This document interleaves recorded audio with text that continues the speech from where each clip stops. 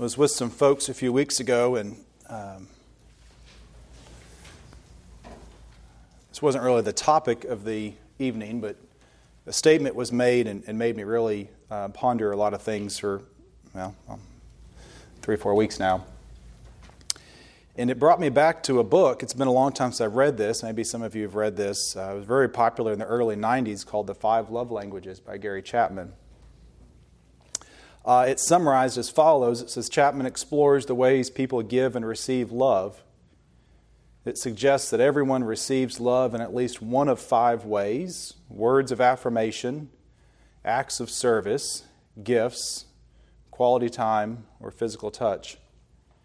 The way we receive love is usually the way we naturally express it. But if our loved ones does not receive love in the same way that we do, he or she can feel unloved. When we understand the love language of another person, we can more effectively communicate our respect and affections to him or her. He tried to get at the idea, and this is a Christian author, that we have different ways, as I just said, that we receive love and give love, but those ways aren't always the same. And so identifying how other people receive love best is important for us so that we can try and love them and show them our affection and appreciation for them. I think it makes a lot of sense, and it's a good foundation. But in the phrase that was said made me think of this book. Let me ask the question this way. What is God's love language? If you wanted to express to God how you loved Him, how would you do it? If you wanted to demonstrate that you loved Him, how would you do it? Well, I'll tell you one thing, at least currently, it's not physical touch.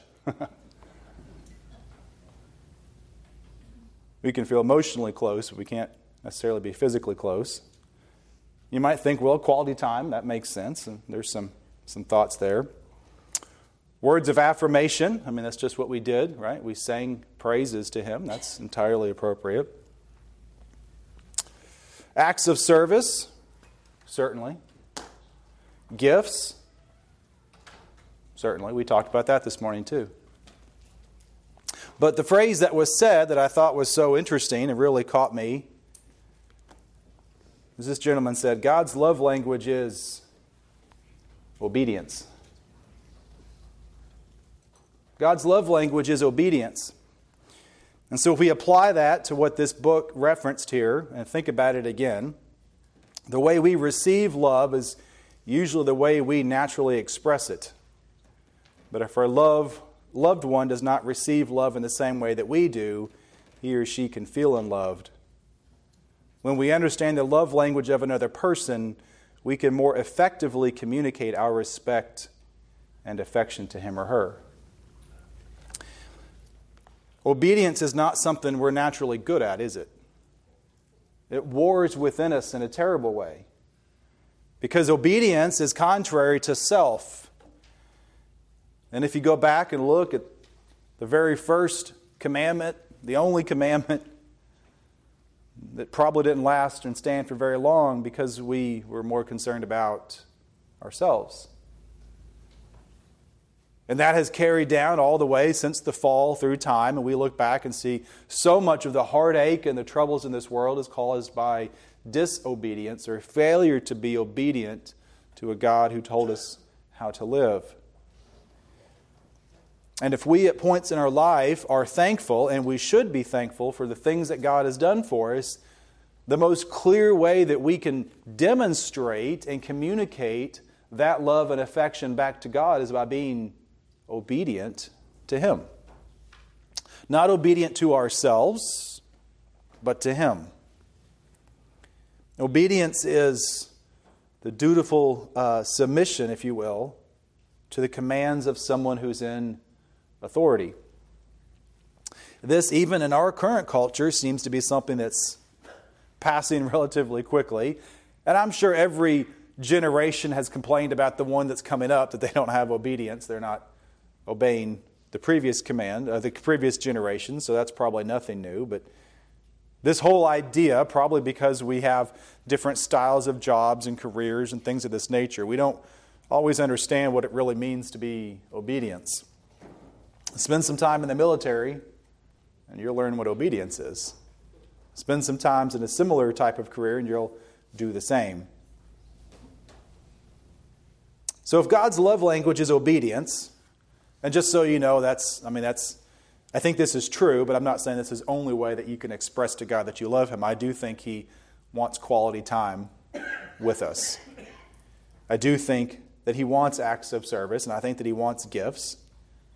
But I do think obedience is really important. So this is a love language that I think God has for us. But when I say that, I'm curious, do you think that is a positive thing or a negative thing? When I said that God's love language is obedience, did it make you kind of cringe a little bit? Or is it one that made you go, ah? Because I think how we respond to this, and sometimes, many times in our lives, our initial response to something tells us a lot about what we truly believe and feel. Sometimes what initially comes to mind and what comes out is important for us to sit with. So, what do you think about when I say that God's love language is obedience? Maybe you think that sounds negative. Anybody think it sounded negative? God has a pretty high standard, doesn't He? His standard is perfection. It is the highest standard. We think about what He said in Matthew. Come to me, all who labor and are heavy laden, and I will give you rest. Take my yoke upon you and learn from me, for I am gentle and lowly in heart, and you will find rest for your souls. For my yoke is easy, and my burden is light. I think we somehow think, and I think most people who are outside of an active relationship with God and outside of the church, as I've said a few times recently, tend to think that religion and faith in God is a whole list of thou shalt nots and don't do this and don't do that. And there certainly is some of that, and there is great wisdom within here. And we know that there are things that we should not do, and we should be obedient not to do those things. But how often do we neglect to remember that what He tells us and commands us to do, if we would yet be obedient, the burden is actually lighter than what we put ourselves through? We tend to pile on ourselves all types of things. Guilt, shame, regret, on and on and on. All these emotions and these things that we hold to ourselves, and we want to carry them around like there's some kind of prize or something. We want to busy ourselves with all types of things that keep us distracted from what the truth is. And yet His burden is light. How hard is it to be obedient to God? Well, I'll tell you, it's so hard we're never going to do it. Not perfectly. Not for very long. But at the same token, if we would just be obedient to what He wants us to do and truly focus on living into that, we would find that what He asks us to do when He helps us is not as hard as we thought it was going to be. And anybody who can look back on situations in your life will raise your hand and say, that's right. Even though the trial that you may be facing today and the struggle that you may be having today, it sure doesn't seem easy, does it? Doesn't always seem like doing the right thing is going to be the easy thing. It's always the right thing. Psalms 40 gives us some good advice. If you want to turn there for a minute, Psalms 40. I'm going to read verse 5 through 8, I guess. Psalms 40. Many, O Lord my God, are thy wonderful works which thou hast done, and thy thoughts which are to usward, they cannot be reckoned up in order unto thee. If I would declare and speak of them, they are more than can be numbered. It's a beautiful verse. And he continues, sacrifice and offerings thou did not desire. Mine ears hast thou opened. Burnt offerings and sin offerings thou hast not required. Then said I, Lo, I come. In the volume of the book it is written of me, I delight to do thy will, O my God. Yea, thy law is within my heart. You see, the psalmist understands something that's very, very important. While there are certainly commands and obedience that we should do, there are certainly times that we should sacrifice both of the things that we have and the things that we place above God. There are gifts that we should give. There are things that we should give up. Listen, what the psalmist is telling us here is that more important than offerings, more important than sacrifices, is obedience. Obedience. What has God told you to do? What has He told you not to do? What are you holding on to that you won't let go of, even though you know that God is telling you through obedience to do this? And you should know, now that I've just read it, if you haven't been thinking about it or haven't been reminded of it through a personal experience, that whatever He's asking you to do, His burden will be light. Sacrifice and offerings. You could walk in here a millionaire and write a check to the church and give all of it away. And if you haven't given yourself to obedience with God, you're not any bit closer to Him. You could work your entire life and give something away to His work. And what He really wants is obedience.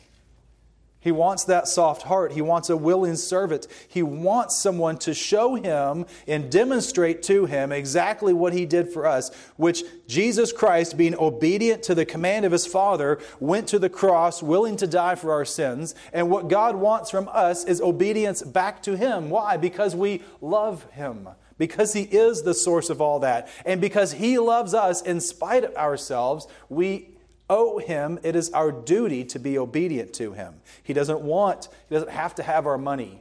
He doesn't have to have our possessions. He doesn't have to have a lot of things, but He does have to have our obedience.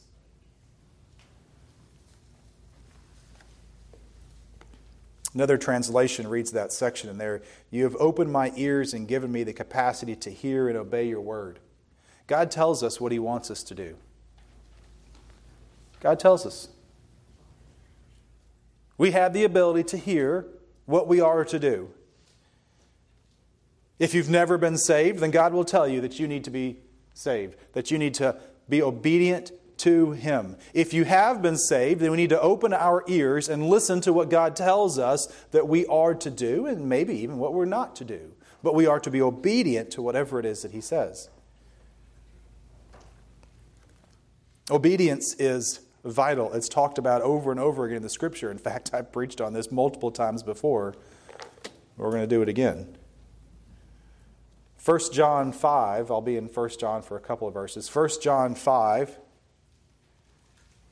2 through 3. 1 John 5. By this we know that we love the children of God when we love God and keep His commandments. For this is the love of God, that we keep His commandments, and His commandments are not grievous.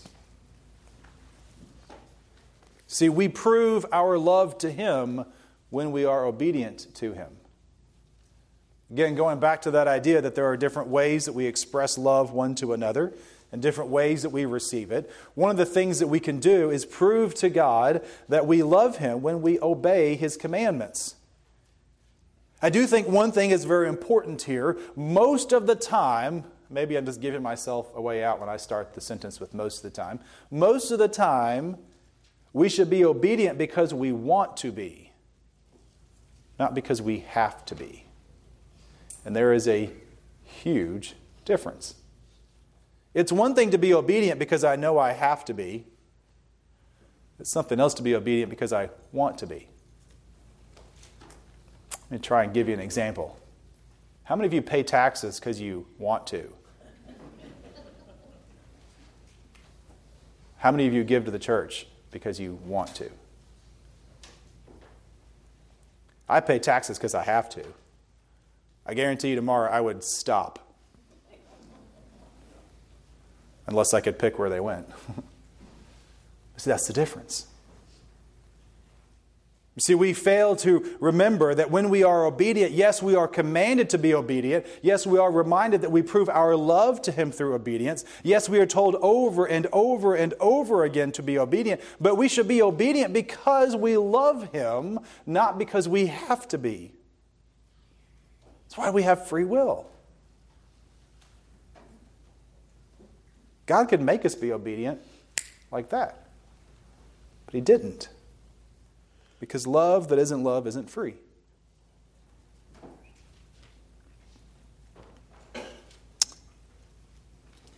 We demonstrate our faithfulness to Him by this. 1 John chapter 2 talks about this. Probably one page over. 1 John 2, 3 through 6. And hereby we do know that we know Him, if we keep His commandments. He that saith, I know Him, and keepeth not His commandments, is a liar, and the truth is not in him. Ooh. Are you obedient to Him? Do you keep His commandments? Now, we certainly know this isn't to perfection. None of us can do this side of eternity in a perfect way. The only one who's ever been able to do it perfectly is who? Is Jesus Christ. And the Scriptures clearly reveal, as I pointed out before, that Jesus Christ was constantly looking up unto the Father to see what the Father did, and then He would be obedient here on earth. That's how Jesus Christ maintained His obedience. Do you think it's any different for us today? No. Do you think if we're constantly looking internally that we're going to be on the right path? No. I listened to somebody over this last few days talk about ethics. And talked about ethics and talked about ethics. They then lost the entire plot of the ethics because then he proudly proclaimed he didn't care what ethical standard you had, like whether you followed consequentialism or scriptures or something. If there's not a standard for ethics, then we don't have ethics, right? I'll tell you what my standard is. It's right here.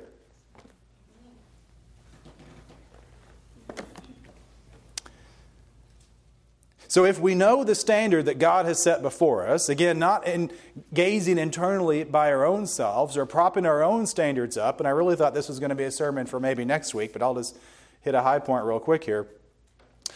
We teach ourselves, we teach our current culture over and over again that the measure of a man is the measuring against himself. Well, if it's my feeling, that it must be true. Well, I think this, or this is my experience. You can't argue with that. Well, listen, if we're trying to measure ourselves against ourselves, it's not going to work. Jesus Christ is the standard. The law is the standards. The Scripture is the standard. He that saith, I know Him, and keepeth not His commandment is a liar, and the truth is not in him. Are you obedient to God? Or are you living by your own standards that you make up? Because it's pretty easy for me at different times to argue that not doing the right thing is the right thing. It's easy for me to fool myself into thinking that I am okay to do something when I shouldn't, and so on and so forth. Obedience also glorifies the Father. 1 Peter 2:12 says, keep your conduct among the Gentiles honorable, so that when they speak against you as evildoers, they may see your good deeds and glorify God in the day of His visitation. I think we forget the context in which this was commanded to us. We're to act in such a way by being obedient to God, by following the standard that He set out, that the world looks at us and goes, those Christians over there, they're kind of strange, but I really can't say anything bad against them because they love each other and they love other people and they try to do the right thing. It's how the world knows who we are. We demonstrate love and we glorify Him. We also get blessings from it.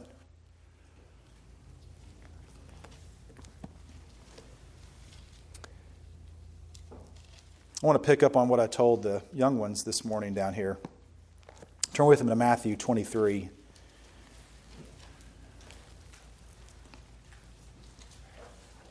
This is quite the chapter. Quite the chapter and a half, really, but quite the chapter because Jesus is calling out those who are the religious leaders of their day. I wonder how different it is today. Matthew 23 was a verse I read to the children this morning. It says, "Woe unto you, scribes and Pharisees, hypocrites! For you pay tithe of mint and cumin and dill, and have omitted the weightier matters of the law, judgment, mercy, and faith. These ought you to have done, and not to leave the others undone." And let me skip a few and go to verse 27. "Woe to you, scribes and Pharisees, hypocrites! For you are like white sepulchres, which indeed appear beautiful outward, but within are full of dead men's bones and uncleanliness. Even so you also outwardly appear righteous unto men, but within you are full of hypocrisy and iniquity. Woe to you, scribes and Pharisees, because you build tombs of the prophets and garnish the sepulchres of the righteous." And he goes on and on and on. Here's the point that I think Jesus was trying to get across to those and to us today.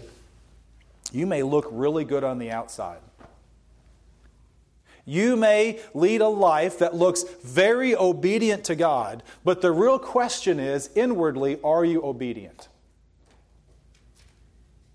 See, that was what I did pretty much my whole life. Outwardly, I was very obedient. Pretty good kid. A few things here and there, like all kids have. Even at 9 years old, I thought, well, I want to be saved. Said everything I was supposed to. Got baptized, went on about my life. It wasn't until I was 18 years old that I realized God had never cleaned the inside. See, I looked really good on the outside. Everybody would have looked at me and thought, oh, good little boy. Good young man. Upstanding. The inside was not clean. Because the only way to clean the inside is to let God do that. You can't look good enough on the outside. You're like, Jesus was telling these Pharisees, you're like a really pretty tombstone, but inside's disgusting. Or you always make sure you clean up the outside of the cup, when it says this in the same chapter, but inside's disgusting. So this is a very interesting challenge for us today. Are you being obedient externally and failing to be obedient internally? Have you submitted to God? Have you given Him your heart? Have you said, you are the one and only thing that can clean the inside of me, and as good as I may look on the outside, I'm disgusting on the inside, because until we come to that point, you've accomplished exactly nothing. God isn't interested in how pretty you look on the outside until He's cleaned your inside.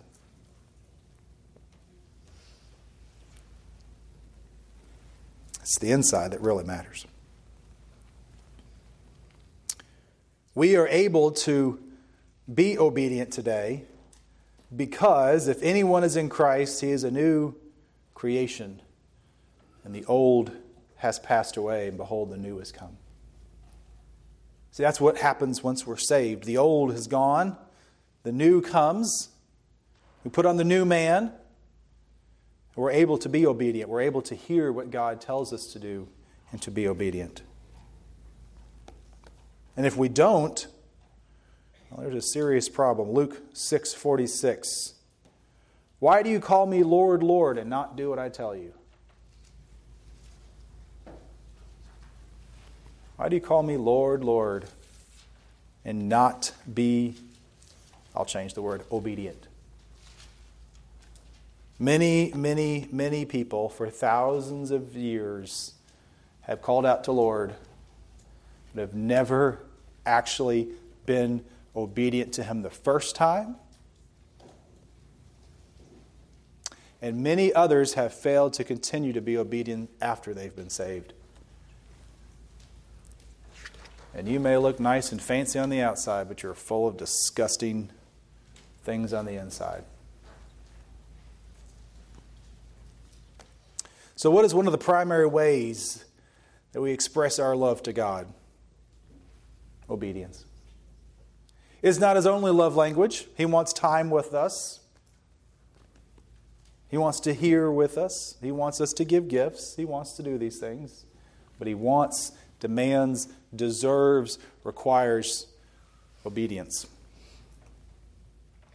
What is one of the primary ways that we prove who we are? Obedience. What is one of the ways that we demonstrate to the world around us who we belong to? Obedience. Is obedience God's love language? That's absolutely one of them. Absolutely. So that brings two very important questions. Are you obedient to Christ externally? Are you living a life outwardly to the public that is obedient to Christ? Some of us have other testimonies, a little bit different than mine, where they were living a life that was very outwardly disobedient. And God changed their inner life, and they became a different person on the outside. Because what you can't do is change the outside and not change the inside. You won't be successful. And so you have to really ask yourself, are you being obedient? Are you living as an example? Are you loving God by doing what He tells you to do? And are you loving God by not doing the things that He tells you to? Are you trying to make that happen outside in the world? But most importantly, are you being obedient internally? Because that's where it begins. It begins when you finally bow before an all-powerful God and give up and say, God, save me from all of this mess that I've been trying to do my entire life. Clean me, created me a new heart, O God. And you call out to Him begging for forgiveness. And the moment that He does forgive you and exchanges, the Scripture says, your heart of rock for a heart of soft, no longer is it stone, but is it soft flesh. And you let God come inside of your life and live in you. Now your inside is clean. And what do? You naturally begin to be obedient on the outside. Have you ever been obedient the first time? And for those of us who have, are you being obedient now?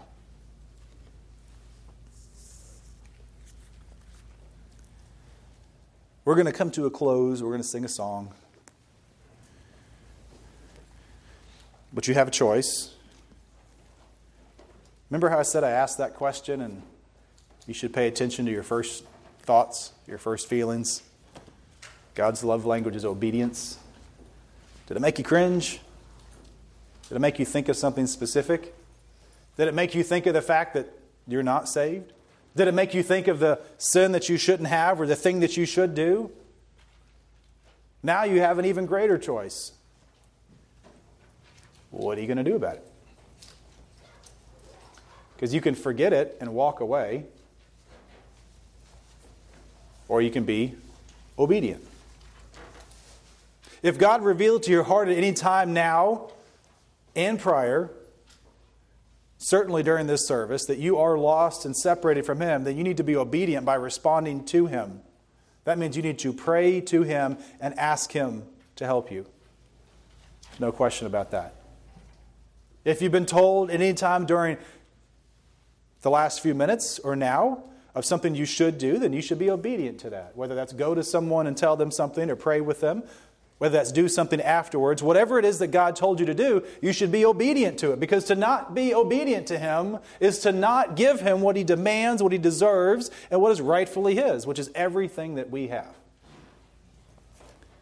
And so as we have a hymn, I invite you to be obedient. To do whatever it is that He wants you to do. Because I will trust that right now none of us are probably doing anything we shouldn't be doing unless we're actively being disobedient and not doing what He wants us to. And so let's have a hymn. A time for us to reflect. A time for us. I say that a lot. A time for us to reflect. I don't know why I started saying that. Maybe I need to change it. I hope I remember next week. Let's not have a time to reflect. Let's have a time to be obedient. Let's have a time to be obedient to what God is telling us to do. What number?